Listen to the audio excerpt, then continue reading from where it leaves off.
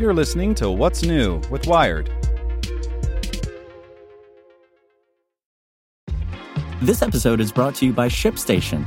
You know, some things take a lot of work, like sending little robots to far-off distant planets. And just as that's challenging, so too is running a successful e-commerce business, especially when there's so much to do.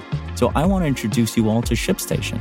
Now, I love using ShipStation because of its easy-to-use dashboard, which makes managing orders and printing labels a breeze and super smooth. Oh, and the customer service is just out of this world.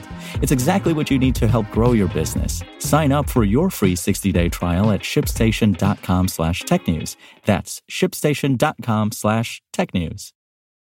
This podcast is supported by Tools and Weapons, the podcast hosted by Microsoft Vice Chair and President Brad Smith. Each episode features insight you won't find anywhere else from the center of the conversation surrounding emerging technologies like AI. Right now on the podcast, you can hear a special episode where Brad Smith lays out Microsoft's vision for a vibrant marketplace driving the new AI economy. To hear more, follow or subscribe to Tools and Weapons with Brad Smith wherever you get your podcasts. Hey there, this is the spoken edition of Wired. As rental cars fade away, Avis will try anything to survive. By Alex Davies. A tidal wave of change is barreling toward the auto industry, and as with any wicked swell, some of the surfers in the water will ride to glory, others will wipe out. The difference between them isn't necessarily who has the right board or the experience or the natural skills. Success or failure can simply depend on who's in the right position to catch the wave. And while you might not bet that Avis is likely to hang 10, the 72-year-old rental car company, which has been around so long it got the NASDAQ symbol CAR, is dead set on proving you wrong and sticking around for the foreseeable future. There's a big gaping open space here, says Ohad Zera. He's Avis's newly appointed head of fleet ventures, which is the official way of saying he's the guy doing the paddling as the big kahuna bears down. Zera comes to the Avis budget group from Verizon, where he worked on consumer IoT projects, and from smart home company Wemo, which he co-founded.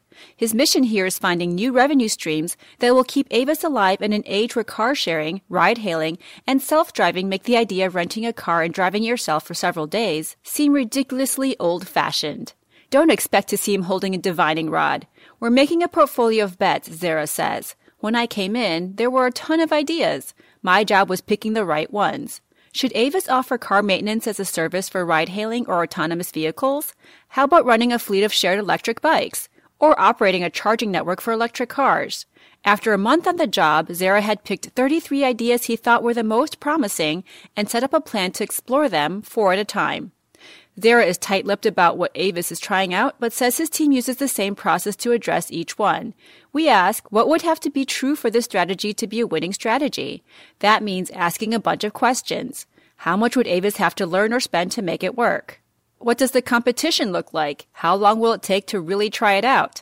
And can it help keep Avis in business? The most promising ideas will make it to the minimum viable venture stage, which means they'll roll out as pilot projects. This preparation to pivot isn't exactly driven by desperation. It's more about making sure that Avis doesn't waste an opportunity.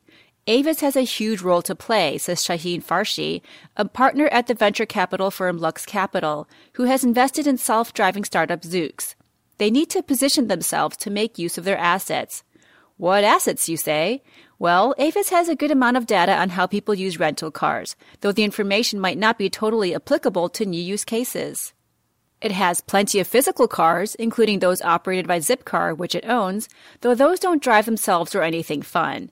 It has lots of real estate, though much of it is near airports rather than the city centers where self-driving car fleets are likely to launch.